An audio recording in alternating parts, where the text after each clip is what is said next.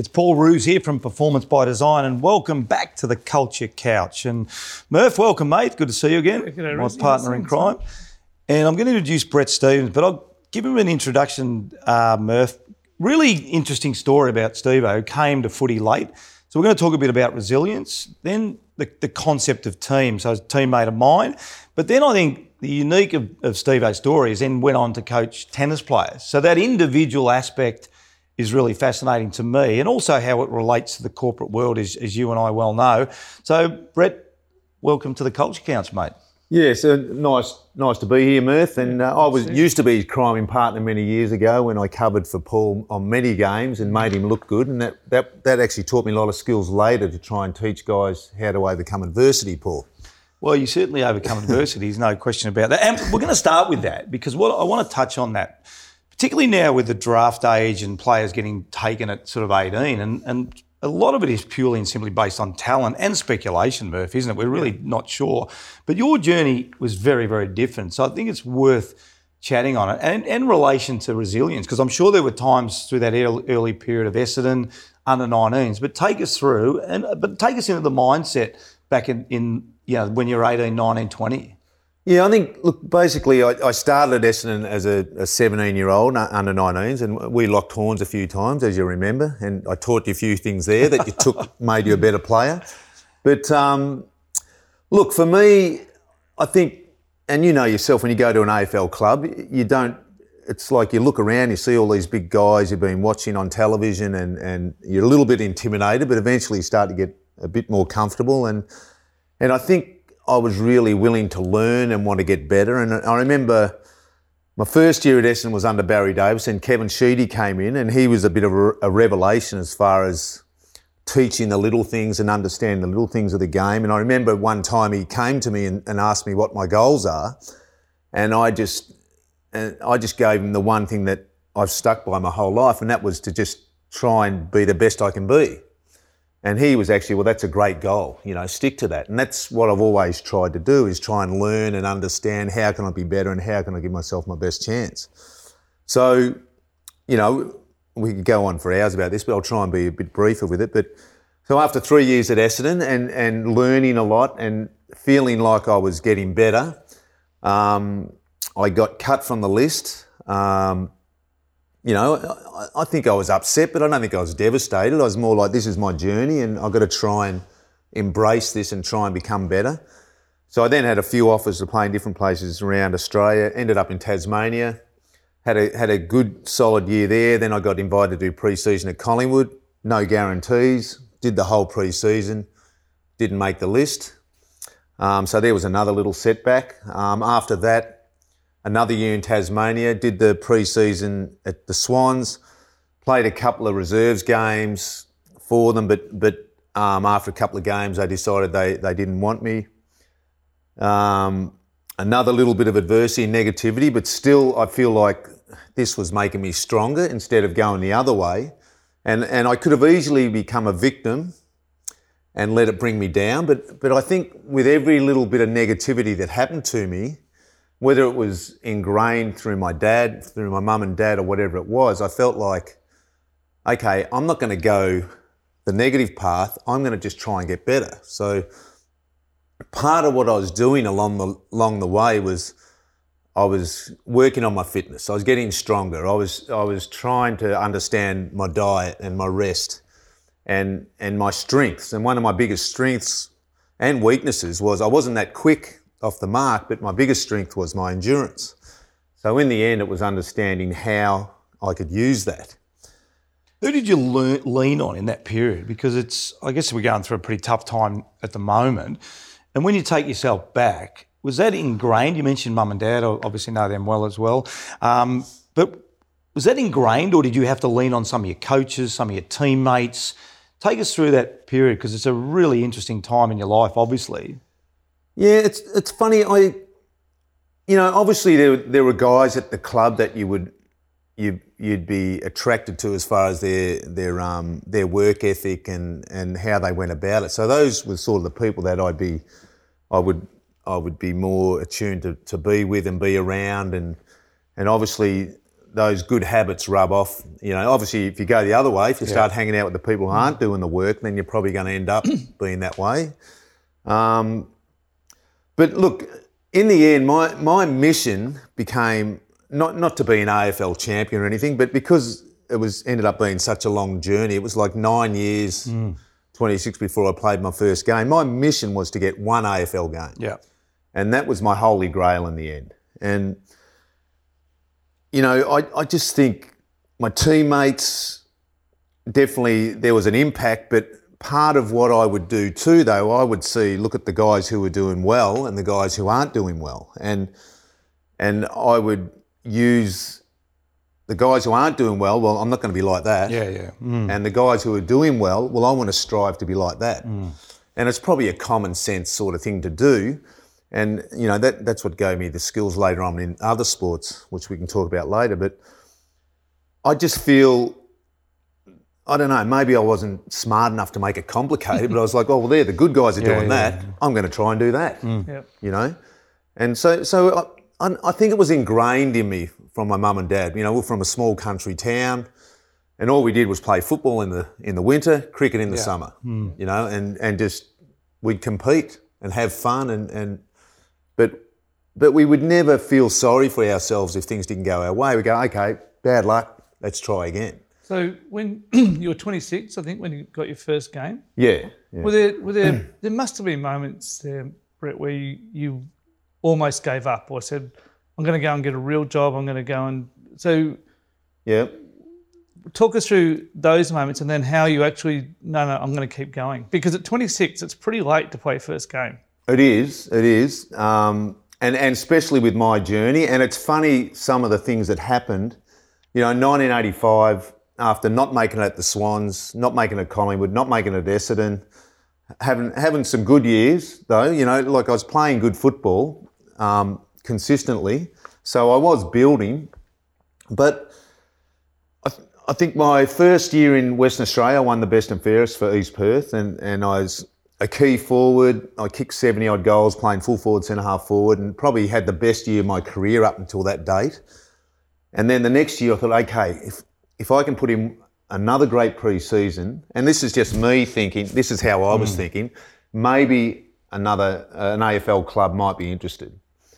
So I put in a huge pre-season, and I never stopped training once the year finished. Where other guys have stopped and whatever, I would just keep going and going. And I can remember doing sessions on fields on my own where I imagined, you know, leading out and running back here and running back there, and kept going in the gym and the whole thing. And started 1986. I thought, okay, I want to have another big year. After 5 or 6 games, I couldn't get a kick. I was trying too hard, and I actually ended up getting dropped to the reserves in 1986. And now that could have been the end moment for me, you know, but I didn't see it that way. I probably wasn't even thinking AFL right now. I was thinking, let's get back in the senior team. But what that did, that actually negative turned into another positive, where they played me in the back line. I'd never played in the back line ever in my whole career, right through my juniors. And I think the first game I played in the reserves, I played centre-half back, and I might have got 30 or 40 touches, and I was just running around. I thought, oh, how easy is this? You know, it's new lease of life. And so I played a few games in the reserves, then a few weeks later I was back in the senior team. But there was actually a sports psychologist at the club then, and he told me he'd been watching me, and he came up to me earlier in the week and he said, look, I've been watching you play. Look, I know you're training hard, you're doing all the right things. He said, your biggest issue is not so much you wanting it, but you just want it too much. And you've got to learn to bring it back a bit. So instead of listening to music to get you motivated, listen to music to bring you down a bit. Instead of going out there wanting to knock your opponent's head off, maybe crack a joke with him, you know. Oh, what's going on with your hairdo today, Paul? You know, he's always struggled with his hair a bit. He's got that little cowlick there. But I learnt to take the edge off it a bit. And obviously I still didn't get it perfect, but I learnt to take the edge off. So I thought, okay, this week I'm going to do it. I'm going to try and be more relaxed before the game. Instead of running around ranting and raving, I'm going to try and crack a few jokes. I'm going to even crack a joke with the umpire. And I went out that week and I played full forward and I kicked 8 goals that week. Now, I'm not saying, I just was able to change it in that moment, and it was still going to be a struggle for me to bring it back and relax, but I was lucky enough to have success the first week, so then that made me realise that I have to understand relaxed intensity. And so instead of having the tunnel vision, having the peripheral vision. Well, on that too, Brad, is one of the things we talk a lot about is process versus outcome. So you're going through this process of wanting to be a great player, but you're thinking about, I want to play AFL football. How did you balance that out? Like, was that at times related to being too intense because you were looking more at the outcome about playing AFL football? How did you reconcile that? Short-term goals, long-term goals? I don't think I was focusing on the result. And one of the biggest mantras I have with the athletes I work with, look, I've been lucky enough to work with number ones in the world, but I don't really believe in rankings. I believe in achieving your best, releasing your potential. And I think in my mind, I was like, my mission is to keep trying to be the best I can be. And if I don't make it in the AFL, then I'm not a failure. And I think the things I talk about to other people in the athletes I work with, it's like, it's not about being number one. It's the best you can be might be 50 or 300 or 400, but it's not about that. And even about winning and losing, I find it actually amusing that, you have 2 football teams go out and play and you have a winner and a loser. Yeah. Now, I don't think losing, it's a game of sport. For me, you have a winner and then the other team, and it's only a loss if you don't learn from that loss. And I don't know what you think, but I find it funny, the word loss. Well, I think we talk about it all the time, and the biggest, probably positive and negative, is the ladder is there all the time. So everyone can see whether you won or in real terms lost. What we focus on is the things that you're talking about, Brett, is like what makes up that game. What makes up all the choices you've made throughout that game. And, if you've done enough right, it's the ability to analyse something without actually worrying about the outcome, which is really difficult in a team sport, Murph, isn't it? 100%. And it requires so much resilience to keep coming back. I'll just come back to that finally, just to finish it off. Brené Brown talks a lot about building resilience when people are strong, so that if you're trying to build resilience when they're down, it's very difficult. Yeah.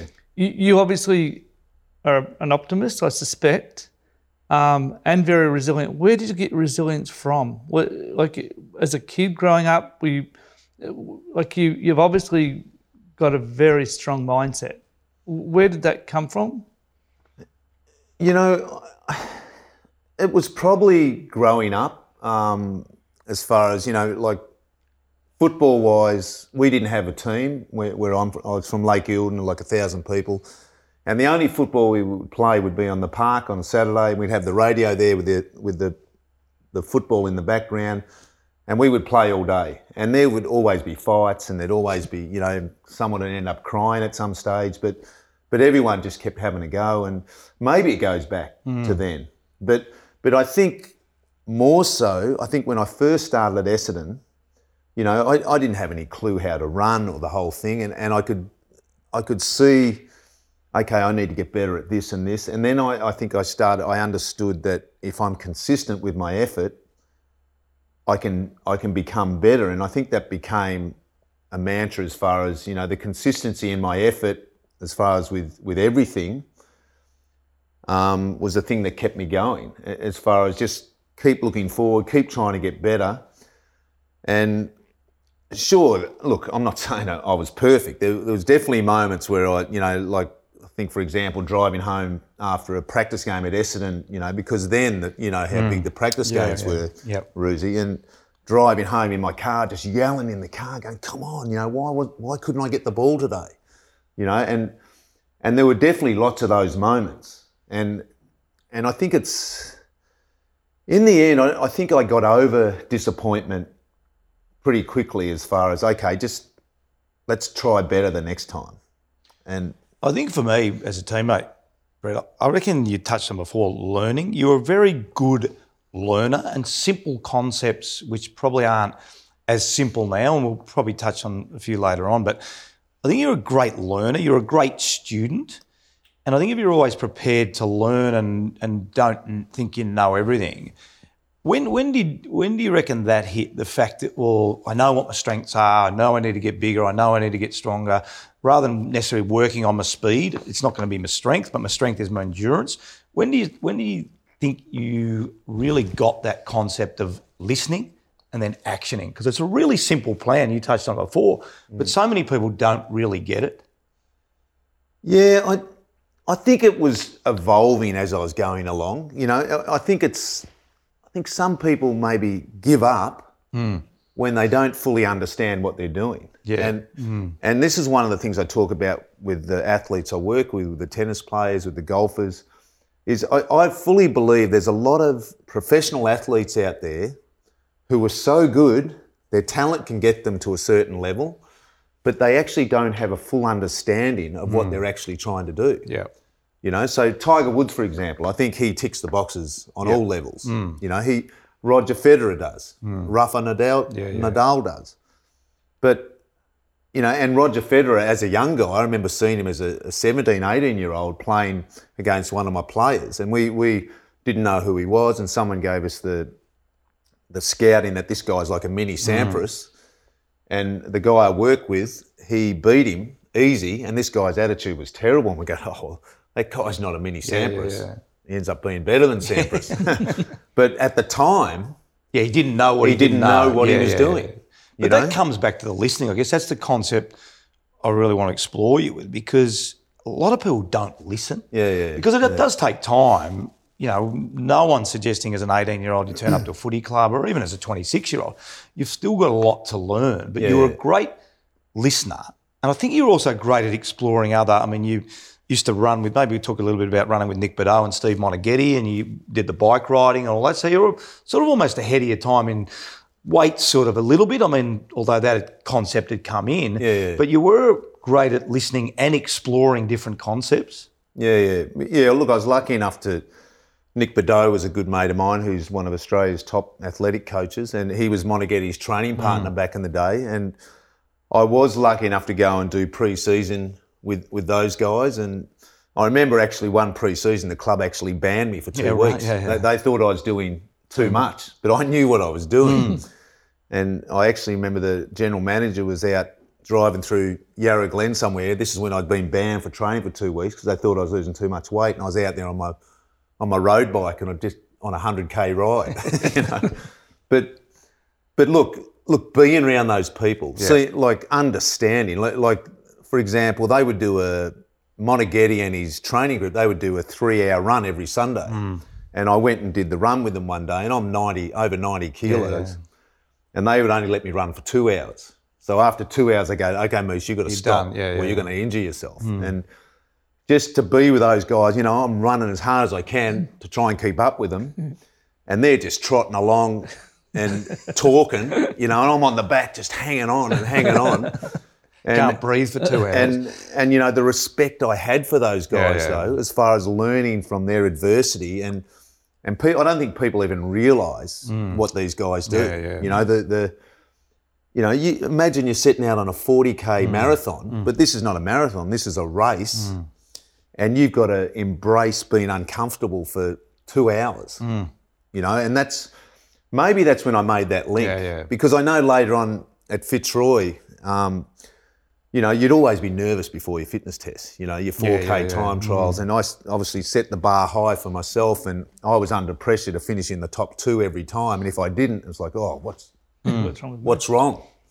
And I remember in the end doing some of the fitness tests, and I was like, wow, that was actually too easy for me. I'd become so comfortable being uncomfortable, and I'd done it so many times that, sure, I was uncomfortable, but I got used to it. And I think that's a huge thing in understanding whether you're a golfer or a cricketer or a tennis player. I think in the end, Ruzi, and you'll agree, we're all losers in professional sport. You know, even Michael Jordan would have lost more than he won. But it's how you deal with that negativity, how you deal with the losses. Do you learn, or do you just put your head in a bucket of sand and not learn? And great messages. Yeah. Great messages. So you got to Fitzroy eventually. Well, this is 1986. I'm playing in the reserves. Yeah. In the WAFL, and I get back into the senior team and pretty much played the rest of the year in the back line. And now I could have just gone, okay, I'm just going to be a back line playing the WAFL, and I really wanted to have one more go at the AFL, so I actually rang Essendon and said, do you mind if I come back and do pre-season? And I said, I know there's no guarantees, but I really just want to come back and have one more go. And you know, I'm thankful that they said yes, and they said, okay, you can come back, but there's no guarantees. Now, I could have easily just stayed in Western Australia. I was comfortable. I was enjoying my life, but I thought I'm going to give it one more go. I felt like I needed to. So I went back and pre-season, the practice games for the first time, and I was always a slow starter, and maybe that's what held me back earlier in my career, but the first practice game, I kicked a bag of goals and had a great game. Then the next practice game, I had another solid game. And then I received a phone call from Fitzroy, and they wanted to talk to me. And they basically said, look, we want to sign you. We want to put you on our list. And, you know, right there, I was like, oh, wow. You know, and so then I went back to Essendon, and they wanted to have me on their list as well. So all of a sudden, I got two clubs want to have me on the list. I spoke to Essendon, and basically Fitzroy guaranteed me. Didn't say I would be 100% in the senior team, but they said if you keep up with the form you're doing now, we'll have you in our night game next Saturday in the senior team, and you'll be a great chance to play in our first game of the year. And so in the end, I decided to go with Fitzroy. Played in the night game out at VFL Park, was like my first sort of senior game, but not really, you know. My first game was running out the MCG against Melbourne, you know, in front of 50,000 or whatever. Fantastic.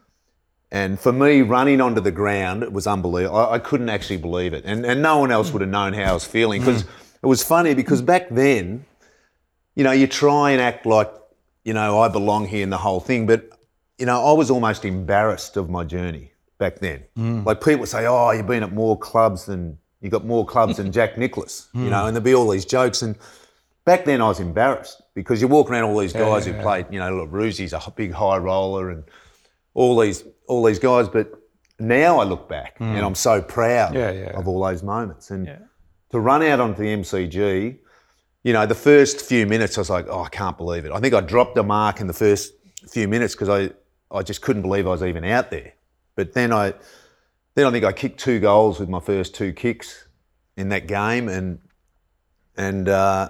you know, that was a great moment for me. Fantastic. And tell us about the culture of Fitzroy, because Ruzi talks about it all the time, the leadership, the culture. When you walked into that club, what did you pick up? What did you see? What were the leaders doing? Well, I think one of the big strengths we had at Fitzroy, and this is where, you know, and I'm sure Ruzi would agree, I think if the club had been financial and we had been able to keep our group together, I think we would have won flags. You know, you look at the guys like Ruzi and Purdy and Richard Osborne and Alistair Lynch and Rodders, Butchie Gale, Johnny Blakey. If we had been able to keep that core group together and the club hadn't crumbled the way it did, I honestly believe we would have had great success. And the big difference at Fitzroy compared to other clubs that I've been at were the fittest guys at the club were the best players. You know, they were the guys out in front setting the example in the fitness tests. And, you know, and I've had a lot of younger guys who didn't quite make it at Fitzroy who I've run into years later, and they were full of admiration of what we were all doing. And I think it was just, you know, I've often had conversations with Ruzi a few times. I said, I think our biggest strength is that we don't know how to complicate it. We're not smart enough to complicate it. We just see it, we keep it real. You know, if you want to have success, it's not going to be handed to you. You've got to work out, how can I give myself my best chance? And in the end, you're a champion no matter what, you know? And so Fitzroy was a great time, and I think we kept it simple and we kept it real, and we tried to give our best. That? In the end, you're a champion no matter what. Well, I mean, like I said, it's about reaching your potential. Yeah. You know, it's not about the result. It's about the effort. And I know guys who I work with, I drive them crazy with that, but I have to keep reminding them, because it's always for example, the young golfer I work with who's on the PGA, last week he was an alternate in the PGA event. He got in at the last minute. He got to the event. He shot 5 under, was tied for 11th. And it's a big year for him, his first year on the PGA. Next day he goes out and shoots three over and misses the cut by 1 shot. Now, you might think that's a negative thing. You know, a lot of people look at that and go, oh, what a bummer, that's negative. But I was like, I see more positives than negatives. He was able to get there late without much preparation and shoot 5 under and be up there with all the top golfers in the world, Rory McIlroy, Phil Mickelson, all these guys. On his first year in the PGA, he went 7 under for 14 holes. Then the next day he goes 3 over. Now, we could focus on the 3 over, or we could focus on the 5 under. And also on the 3 over, he was 5 over at one stage and fought back in the last 9 to be 3 over. Now, there's a lot of positives there. And I think one of the things as humans, I think we're programmed to be comfortable. Like, look, we're sitting here on this beautiful couch, Paul. Would have cost a lot of money. Second-hand. Second-hand couch that he got at Vinnie's. We're sitting here, we're not sitting on a bed of nails, are we? We want to be comfortable. We're programmed to be comfortable. So it's about getting used to getting out of that comfort zone and understanding that success can come if we keep striving for our best, but there's going to be a lot of steps along the way that you have to keep building. And I think we talk about this a lot too, you touched on it. We're much better at giving negative feedback than positive feedback. Yeah, and a footy club's a great example of continually people telling you what you can't do, what you can't do, what you can't do. And I think you're a great example of early on working out what you were good at. And I think if too many champions, and we'll move away from footy in a minute, but too many champions, even in football, some of the best players I've seen have worked out what their weaknesses are and don't focus too much on their weaknesses. And they focus so much on their strengths. And I think that was one of your great areas. Brett Kirk, you know, Kieran Jack, guys that are... Because you did, without blowing your trumpet, you did get to some really good heights. So not undervaluing now your performance as an AFL footballer, because you talked about how hard it was. You've talked about it being embarrassing running on the MCG. But I want to give you some acknowledgement about how good you became as an AFL player. And those things you talked about drove you to that. So once you got there, it wasn't a case of I've got there, I only want to play one game. You then took those tools and became the absolute best player you could possibly be. Talk us through that as well once you got the Fitzroy. Yeah, and you know, it's funny you look back on your journey in life. You know, how did a young boy from Lake Eildon who had no interest in tennis end up being in LA, living in LA and working with Pete Sampras, one of the greatest players of all time. And at the time, the Grand Slam holder and, you know, all the different things that went with that, travelling the world in private jets and this and that. I mean, how did that happen? And I'll just digress a little bit. I can remember being at the US Open one year and I go and sit out in the player box and Pete's going out for the final against Andre Agassi. And I walk out and I sit down and all of a sudden, Paul Anicone's there, he goes, oh, Moose, this is Christy Brinkley. And I go, oh, hi, Christy, how are you? And then there's the Baldwin brothers. They're sitting over there and they go, hey, Moose, man. And then there's John Lovitz, the comedian. Then there's this other actor guy and get to meet all these people in LA. And I sit down for the final and I'm thinking, how did I get here? You know, honestly, how did this happen? You know, this is bizarre. And for a moment I was just reflecting on that whole journey. And really, like one of my things I say to the athletes I work with when I start off with, I go, look, guys, anything's possible. You know, you can achieve anything you like. Like for me, it took 9 years to get to play AFL and my goal was to play one game. But then I actually exceeded my expectations, and I ended up, playing 130 odd games and a couple of runner-up BNFs. When you got there, I guess, when you got to the club, did you have to adjust those expectations straight away, or do you think your habits were so ingrained it was a case of, well, I'm just going to continue doing the things that I've been doing to get here? Yeah, I think I was good at staying in the moment. Yeah. From week to week.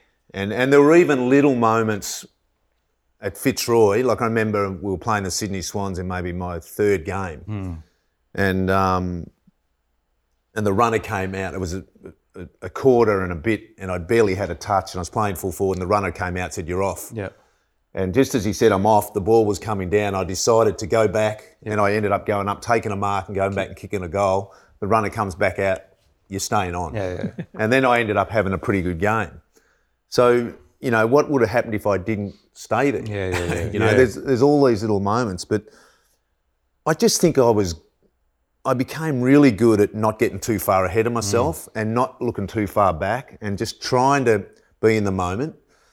Of course, you can't be perfect with that. You're going to have negative thoughts, what if, all these thoughts. We're all human. We can't strive for perfection, but we can keep striving to give our best. And I think, whether it's people who are dealing with depression, and obviously, there's a lot of issues that go with that sort of thing, and the toughness of whether you're a CEO in a company and you're trying to bring your team together and things aren't going your way. In the end, you just got to look at it. There's two options. You can sink or you can swim. And I think, and yourself, I think professional sport is really, really tough. The disappointments, and for you, winning the grand final, then losing the grand final, could have been 2 grand finals, it could have been no grand finals. Yeah. And the thing is, just understanding that there's only one choice in the end. Yeah. But that doesn't mean you can't be disappointed when things aren't going your way. One golfer I work with, he was really trying to embrace what I was talking about, being uncomfortable and focus on, I want you to focus on your effort. I want you to focus on your effort. And after one round, he said, I can't keep focusing on my effort. I'm a result-driven person. Yeah. I can't listen, mate, you're not getting what I'm saying, It's the effort will bring the result. Yeah. And so it goes back to that understanding. And part of that understanding is being in the moment, Yeah. What about, is there anything you look back on, as before we move to tennis and the next stage, is there anything you look back on you would have done anything differently? Because you've achieved a lot through adversity, resilience, perseverance. I think your analogy about staying in the moment is absolutely correct. I mean, your ability just to do things and create habits, which we talk about a lot. Is there anything you look back on during that time and you say, I wish I had done that, or I could have done that better? Yeah, maybe learned how to relax more earlier. Maybe that would have given me another opportunity. Look, it probably, back in those early days, maybe when I was at the Swans, it would have been nice if I had been able to just realise then that I had to chill out a bit and bring it back, and not be so obsessed with I must do this, And I think that was my biggest weakness early days, was just trying too hard. So instead of coming out and marking the ball and letting it come to me, it was more like crushing the ball. And then wasting too much energy on other things, like that intensity and like being hard on myself. And so I think if I had been able to maybe cut myself a little bit more slack, it sounds a bit corny, but sort of start being my own biggest fan instead of when I was out there being too critical. But I think that's the conundrum in sport and life. And I like to talk with the tennis players and golfers and surfers and all these different athletes I've been working with. I like to say you've got 2 hats. You've got the professional golfer's hat and you've got the competitor's hat. Now, the professional golfer, he strives for excellence. He strives for perfection. He's on the driving range and he's hitting countless balls and he wants it to be perfect. And he's being hard on himself. And that's good because that's what got him there. Being hard on himself is what got him to that level. But then the competition for me is the reward for the work you've done. So then you've got to take off that professional's hat and you've got to put on the competitor's hat. Now the competitor, he's got to be not looking for perfection. He's got to be his own best mate, his own biggest fan. He's got to be there for himself. And he's got to understand that if I make a mistake, if I do something negative, that's a trigger to make me more determined, not go the other way. So it's really hard to change that because these guys are so good, and especially in tennis and golf where there's a lot of technical stuff, these guys are so good, they can still have a career without doing that. But in the end, are you ever going to be the best you can be? And sure, it looks good to be top 50 in the world and whatever, but if you can be a top 50 and maybe you've been a top 10er, you know, it's hard for guys to change those thoughts because they're being successful to a certain level, but not to what's going to drive them to get to the next level. So, Brett, you've made the transition from team sport to individual sport to work in tennis. Can you talk us through the transition, but also the difference in culture between team sports and individual sports?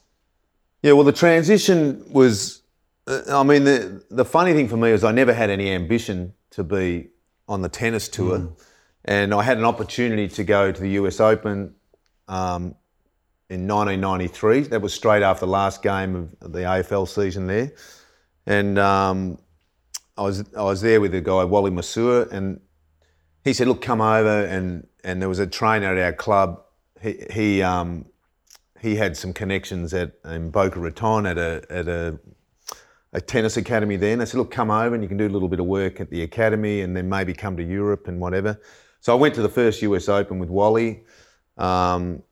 He made the semis that year, which was his best result. It had nothing to do with me, by the way. I just happened to be in the right place at the right way, the right time. And I was as green as you could be. I was a 32-year-old who'd done a couple of trips to the States with Ruzi, but hadn't really travelled that much. And, you know, I was there, you know, Wally, and they all thought it was a great joke. Like Wally saying, oh, Moose, go and get yourself a massage. And the massages were for players only. And I was in there getting a massage and, you know, taking up a bench that a player should have been on. But it was a great time. And for Wally to make the semis there, you know, was awesome. But it had nothing to do with me. But he said, come on, Moose, you're going to come to Europe with this. And I ended up going, there was a big tournament then, the Grand Slam tournament in Germany, and where all the top performers at the Grand Slams got there, and it was like 100,000 to lose first round. So everything was laid on. And so I started at the very top, you know, at the US Open, all these big money tournaments. I then went back and did a little bit of work at the academy in Florida, knowing nothing about tennis. And at one stage I was actually running the whole program, as far as I was in charge of making sure the kids' attitudes were great. And I think it's a really good point, though, because I want to interrupt there. Because you touched on the journey and never knowing where you're going to get to. Because I talk about you a lot in terms of, because you got the process so right, that opportunity opened up. So you didn't play any tennis or much tennis as a kid. You were really there as a fitness person that had walked the walk, not as an academic that had sort of studied books or anything like that. So I think it's a really important point to touch on. Yeah, because the connection with the fitness guy, then the Australian players we'd sort of met through that connection, they saw you as someone that could help them, so say, this guy lives and breathes what he does, he can help us. And that's how you really ended up there, wasn't it? Well, yeah, it is. I ended up after being in this academy for a while, and obviously, you know, I would do things like I'd see, and I didn't understand the tennis culture. And, you know, kids would throw their rackets down. I go, okay, guys, everyone over here, we're going for a kilometre run. And I'd run them, and eventually there were no rackets hitting the ground. You know, and I remember though too, I was very green as far as understanding. You know, I remember talking to them, if you kids are fair income, I'm talking to a whole bunch of American kids, and they got no clue what fair income means. You know, I didn't realise till years later. So they were probably thinking, what's he talking about? You know, but the fact was, I was oblivious to the tennis culture. I knew the culture I was from. And I think that's why I had an impact. And I actually talked to some of the athletes I work with now. There's a young skier I'm working with, and they don't make a lot of money, and their future is a little bit like whatever. But I actually say, listen, mate, your goal right now, you're an elite athlete right now. You've got to give your best, but you can do what I'm doing. But you've got to walk the walk, And if you walk the walk, you can then talk the talk. And I think what a lot of tennis guys would see me on the tour, would be at the courts working out, and then they'd see me running back to the hotel while they're in the transportation van, and in the end they're going, "Who's this crazy Aussie guy?" And I think that's how I sort of gained my reputation and especially when I trained the players, I would do all my work. I would do all the work with them, and a lot of times I was better than them in the early days, and I think that's how I sort of got a reputation, because I was keeping it real. Yep. And taking on Murph's point, when you first arrived, you were unencumbered. You didn't know what that culture looked like, and you've touched on one example. But what were some of the things you felt individual athletes didn't really get or were better at? What was there a distinction between coming from a team sport and then suddenly working with individual athletes?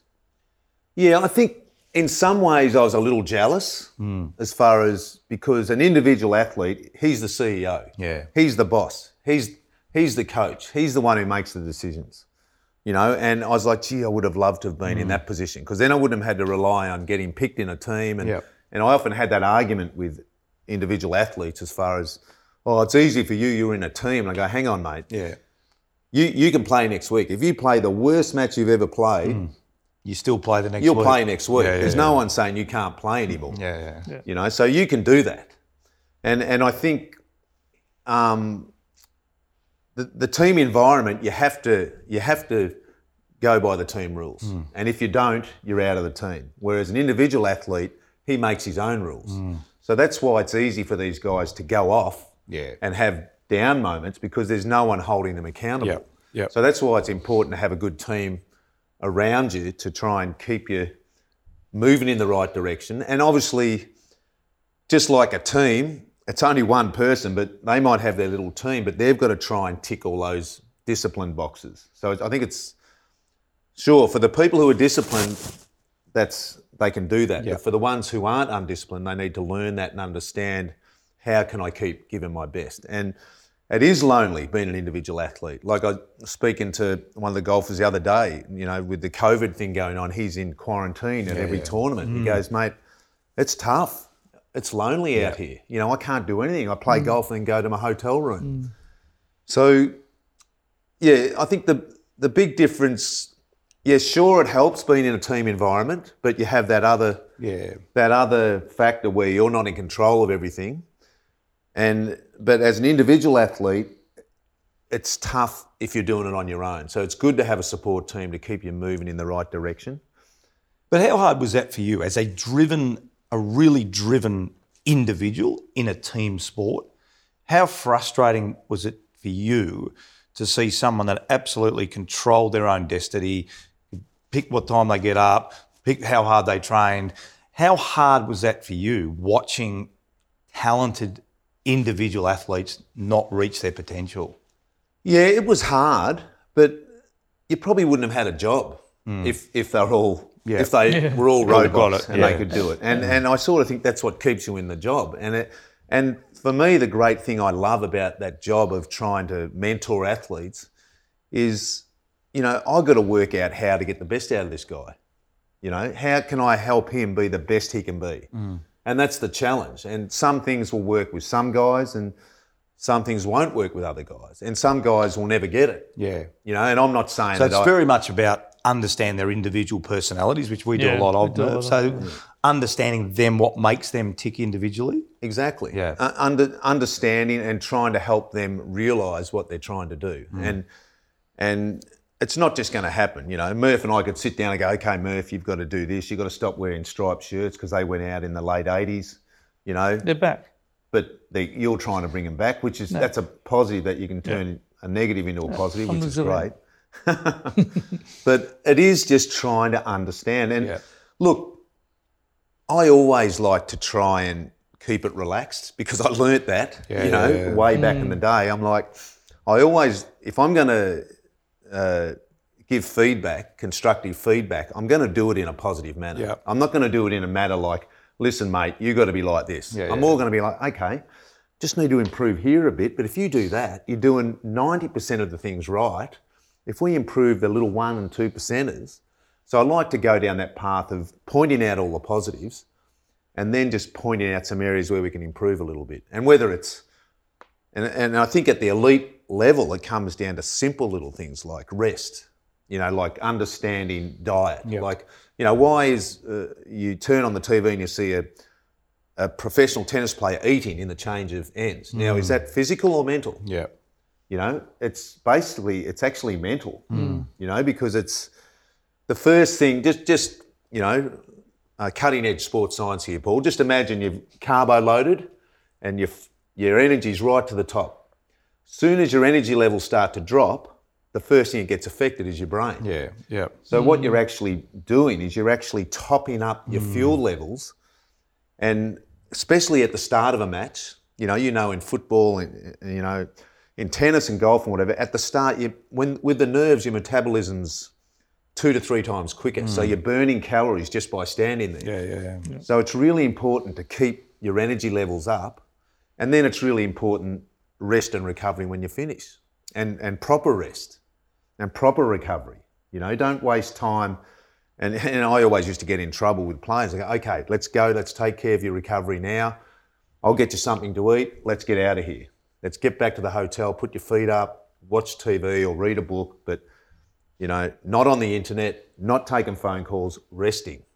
So that it's understanding all those little subtleties as well. And you were lucky enough to spend a fair bit of time with a guy called Pete Sampras, one of the greatest of all time.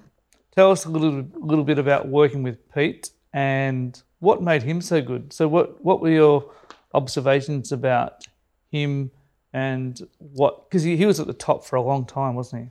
Well, first I went in, I fixed up his serve. Okay. Yep. He was serving like real back there, and I just got it there just so you get more in, Paul. Mate, you don't have to talk to me about tennis. I've seen I've seen your one-handed backhand that goes like that. If you're not using your thumb, you're playing dumb.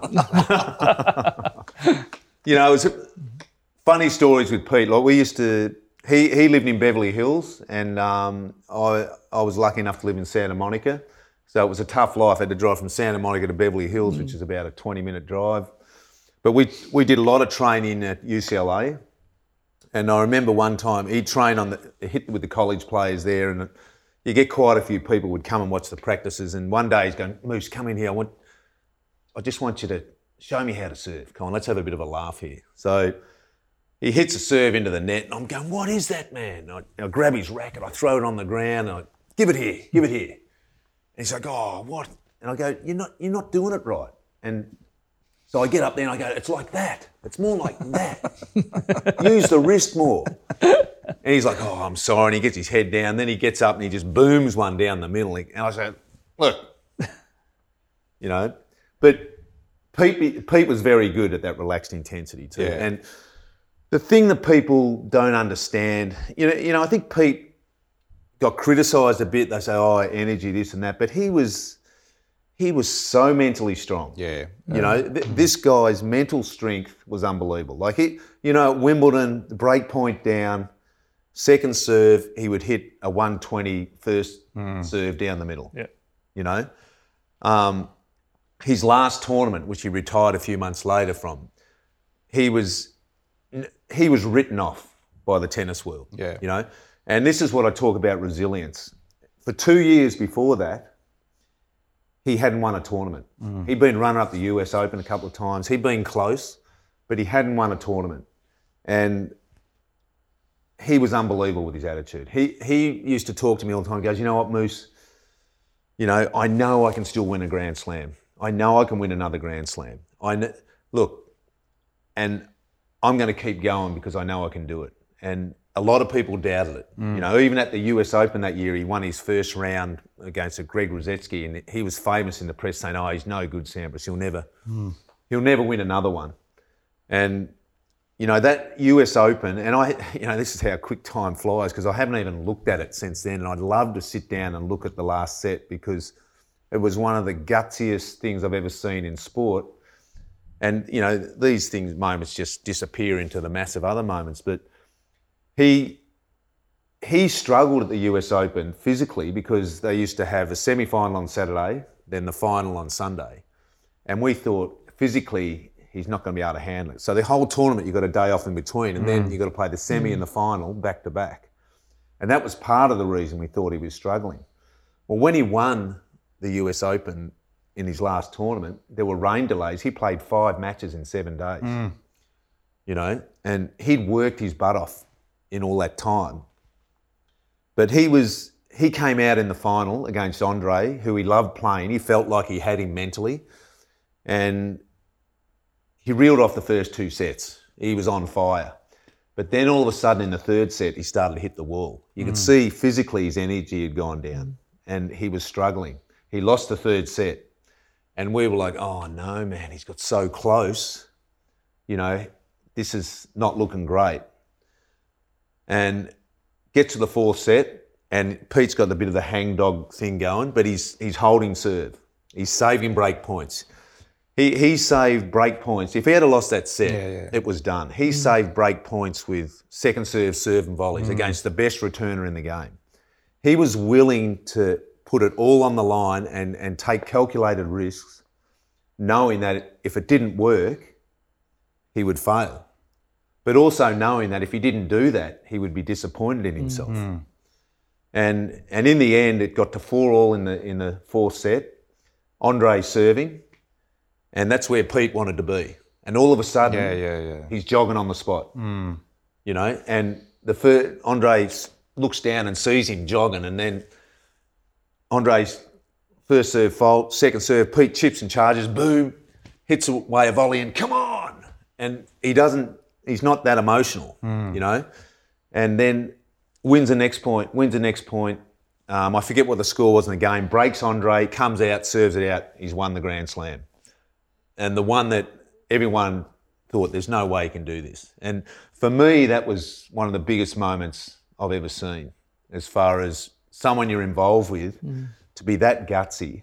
And, you know, it was unbelievable. It's also breaking down the concepts, isn't it? Because we talk a lot about a skill-based, talent-based team as opposed to a behavioural-based team. And obviously it's minuscule in tennis. I mean, they're so technical and so good. But when you're talking through and having watched a lot of tennis over the years, his ability to stay present, his ability, and I don't know whether you watched The Last Dance with Michael Jordan. They talked about Michael Jordan. They've never seen anyone so present. And people misinterpret some of the concepts, but the ability to stay present is really, in those difficult moments, understanding what you're capable of doing, understanding what you're not capable of doing, being really present and the ability to make decisions in those moments. And he was as good as anyone at doing that. Yeah. He had an unbelievable strength and he definitely maximised his strength. You know. And look, maybe he could have played on, but I remember we did the whole pre-season after that and we got to December and he goes, you know what, Moose, I feel like I'm on such a high after winning that Grand Slam. Why not finish this way? And look, I had a great time. I was with him the last 5 years of his career and I took him from 1 to I think 12, which no one else could do. That's great. You know, so that was a great achievement, Paul. Took me 5 years to do it though, so he hung in there. But he did have a different goal, which is interesting, isn't it? Because you talk a lot about enjoying the journey. So it's probably worth exploring that as well. So Pete's probably gone from wanting to play at every tennis tournament, being the number 1 tennis player in the world. Take me through his mind in transitioning, because as a high-profile athlete and an athlete that is number 1, to almost say, well, I'm going to give up that number 1 ranking because my goals have changed. Take us through that. Well, I think basically, you know, they're in such rare air, guys like Federer and Nadal and Pete and Andre and all these guys who are, you know, they're looking at history. You know, so Pete's goal was, well, I've been number 1 in the world 6 years, which was a record, and I think it still might be, or Roger might have equalled it, I'm not sure. But the fact that they're chasing greatness. So I think it wasn't hard for him to let that go because it was really difficult to stay number 1 too. There's a lot of energy, you know, a lot of extra time with interviews and this and that. So I think he was on a mission to be the greatest Grand Slam winner. But the most impressive thing for me was that he actually decided to to go with me, and he knew how hard I worked and how strict I was. And one of the first things when he rang me was I said, look, I'm happy to come there and work with you, but you've got to do what I tell you to do. And which is a big step for the number one tennis player in the world to look to get better. Even though he dropped rankings, he was effectively looking to improve. No, exactly. And that's why I point that out to a number of athletes I work with now too. I said, why would someone like Pete Sampras, who's been number one in the world, all of a sudden decide that he needs to get in better shape? So look, he had incredible mindset, and he didn't enjoy the physical training. Yeah. So for him to embrace that, just comes back to embracing that adversity and knowing that if you're going to have success, you've got to be willing to get uncomfortable. And you would agree, Paul. I don't, and Murph, I'll include you in that. You would agree bit there, Murph. Let me hear what you're going to say first. I think I've forgotten. But look, success doesn't come without adversity. Now, mate, I don't know if that's a cliche or whatever, but it doesn't. Every single person has a story of adversity. Yeah. Every single professional athlete, every single successful CEO doesn't just turn up and they're successful. You've got to put in the work, and if you don't put in the work, don't expect you're going to get the success. And hey, we're not all lucky enough to have great success like Pete Sampras, but there's different levels of success. And has there been much of a shift in the culture of the tennis tour? Because it seems like those senior players are maintaining their superiority or their rankings, and the young guys aren't coming through. I've got a bit of a theory on that, and maybe I'm way off the mark, but I feel like Djokovic, Nadal and Roger were all brought up in the era before social media. Okay. They had years when basically there wasn't even the mobile phones. Now they're from the old era. The new guys coming through, the fact that Roger's won 20, Rafa's won 18 or 19, Djokovic has won 16, no one has come through from the new generation to challenge these guys. Sure, there's been which has never happened before. No, really, it hasn't. In tennis, never. And I just think it's that whole shift of all the different things that go with the new age with social media and availability as far as internet and texting and the whole thing. I think that's wasted a lot of energy for these kids. And I think it's a lot harder to come through now and be able to do what those guys have done. Those guys are still set back in the day. Yeah. They have those mindsets. Is it because of the distraction, or do you think it takes a lot of time mentally or physically or both? I think it's the rest. I think it's got a lot to do with, it's definitely the mental side of it, as far as there's more distractions, there's more things that you take care of, and the fact that people are doing their social media and then they're reading other negative vibes and the whole thing. I definitely think that has an impact, because at that level they're all so good, it only takes a tiny little percentage to put them off. Now, I'm not saying that the new generation's not good. They're probably more talented as far as their game and the way the game's evolved, but you've really got to understand those subtleties at the very top. We're talking at the very top of the game. Now, if you're not ticking that box for rest, and if you're not taking care of that, for me, that's a massive thing, because I give a goal to every athlete I work with. I go, okay, I want you to get to each event, number one, physically healthy, and equal number one, fresh in the mind. They're the two goals I give them. I want you to be, and then when we get to the tournament, it's not about training, it's about recovery and rest. So you can get out there with a fresh mind, you can have that peripheral vision, you're not tired and you get that tunnel vision where it's easy to start being hard on yourself.